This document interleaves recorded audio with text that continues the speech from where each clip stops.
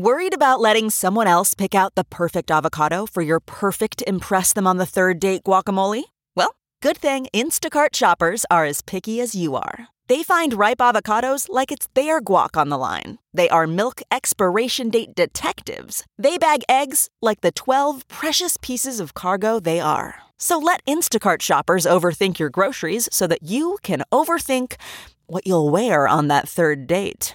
Download the Instacart app today to get free delivery on your first 3 orders, while supplies last. Minimum $10 per order. Additional terms apply.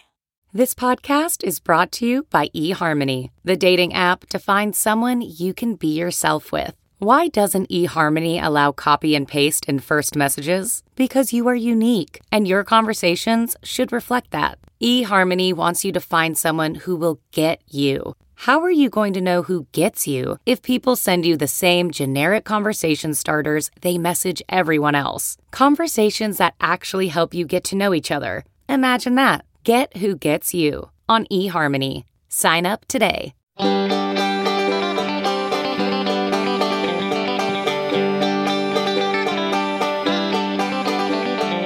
Welcome to the Caixin-Sinica Business Brief, brought to you by SupChina. Each week, we bring you a roundup from the world of business in China from Caixin, China's authority on business and financial news, as well as interviews with Caixin Global reporters and editors. I'm Kaiser Guo from the Sinica Podcast. Another hectic week in China? A good one for Yihang, which has won approval to use its drones to fight fires. A potentially good week for those of our China-based listeners with itchy feet, as the country's biggest airline is working on a COVID-19 travel pass. And most definitely not a good week for a group of people who have been arrested in Hong Kong for allegedly running a money laundering scheme involving crypto. With all the vicissitudes of the world's second largest economy, here is your weekly roundup of the latest news. We start with the latest on COVID-19 vaccines, or to be more specific, mRNA Fosun-BioNTech vaccine. Sources say that China is planning to use the vaccine, with the brand name Comirnaty, as a booster shot for people who have received inactivated virus forms of vaccines. People close to the regulators told Caixin that the booster shot is likely to be offered for free. The Fosun-BioNTech vaccine is not yet publicly available in the world's most populous nation. However, last week, Fosun said that the Asian giant's drug regulators had completed an expert panel review of the vaccine, adding that it is now in the administration review stage. Speaking at a shareholders meeting last week, Fosun's chairman also said that the Shanghai pharmaceutical company is sticking with its previously announced plan to start domestic trial production by the end of August. On a very different note, several counties and cities across China have started barring unvaccinated adult residents from entering public venues. The news comes as the country accelerates efforts to build herd immunity against COVID-19. Caixin reports that, as of last week Wednesday, at least 7 counties and cities in the eastern provinces of Zhejiang, Fujian, and Jiangxi, and 2 cities in southwestern Sichuan province and northwestern Shanxi province had ordered residents to get vaccinated as soon as they can, according to notices issued by local authorities.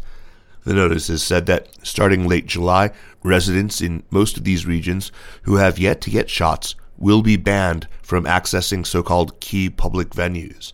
That includes tourist attractions, nursing homes, hospitals, schools, cinemas, and libraries. As a reminder, China had previously set 2 vaccination goals.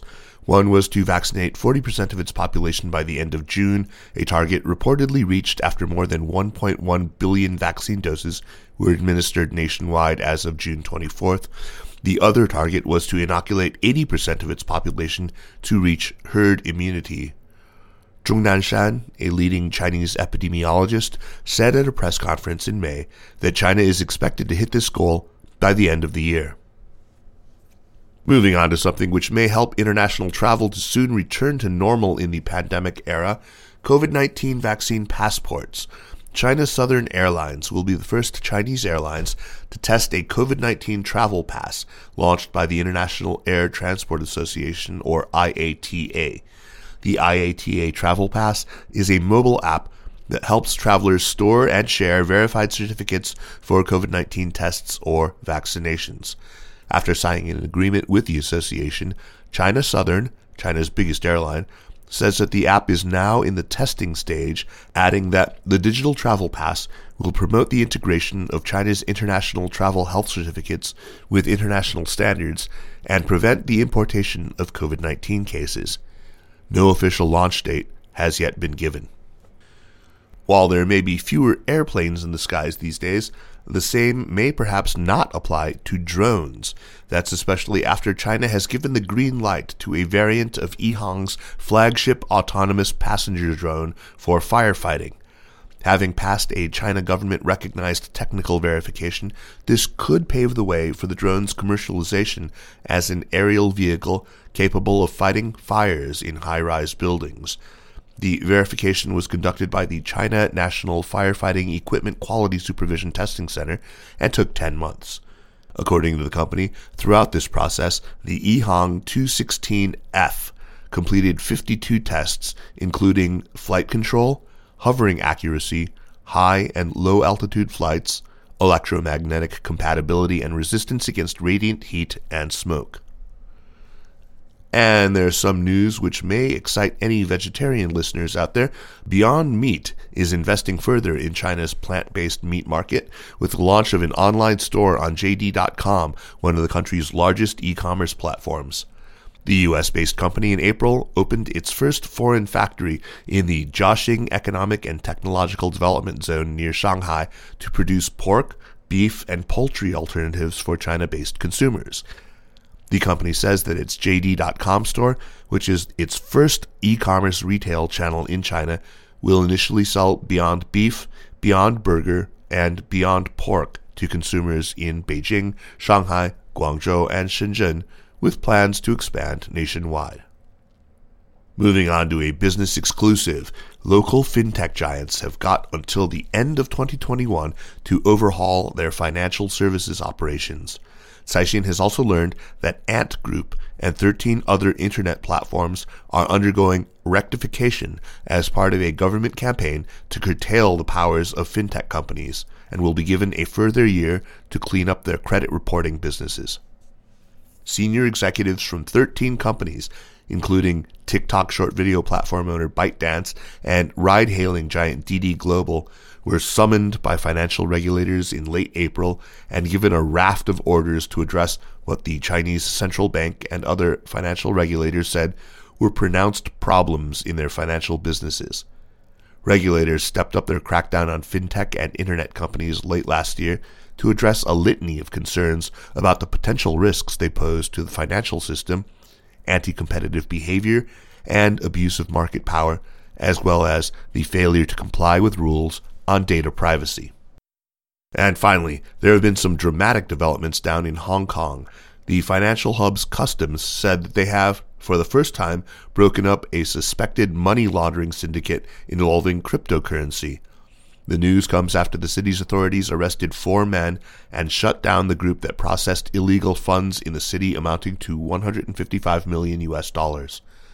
According to a government statement, the arrests were part of an investigation that started at the beginning of the year. The probe found the suspects had opened accounts at various banks in Hong Kong using shell companies and had made transactions through a virtual currency exchange trading platform which was not identified. Hong Kong Customs have also said that the cryptocurrency involved was the stablecoin Tether. All right, let's turn now to Caixin Global Financial Reporter Tang Ziyi. Welcome back to the show, Ziyi. Hi, Kaiser. Thanks for having me. Thanks for joining us. So, Ziyi, China has launched its first official nationwide emissions trading system, also known just as an ETS. So what do we need to know about this? Yeah, so the launch of China's national ETS helps achieve the goals President Xi Jinping set in September, bringing the country's carbon emissions to a peak by 2030 and reducing them to net zero by 2060. And ETS is seen as a crucial step in reducing emissions of greenhouse gases responsible for global warming. That's because it can put pressure on companies to reduce their emissions. And many other countries have also launched their own ETS. The European Union launched the EU ETS in 2005, which is the world's first international ETS. Later, countries including South Korea, New Zealand, and Switzerland, as well as some regions in the US, follow suit. Okay, without getting too technical about this, can you explain what an ETS is, how it works, and how it can help China to reduce its greenhouse gas emissions?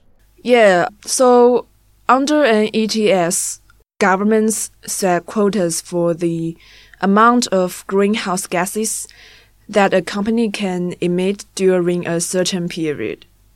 The companies that spew less greenhouse gases into the atmosphere than they are permitted to can sell remaining quotas via the system in the form of carbon credits, while buyers are those who see emissions exceed their allotment and want to avoid paying fines. So an ETS helps companies with low carbon emissions to raise money from the market by selling carbon credits. The whole thing, therefore, gives them incentives to further reduce emissions. In addition, its pricing mechanism enables regulators to have more practical expectations about the progress of energy-intensive companies' business transformation. And finally, can you give us an idea of who's actually trading in China's national carbon market? What companies? So initially, China's national ETS only covers the electricity generation sector.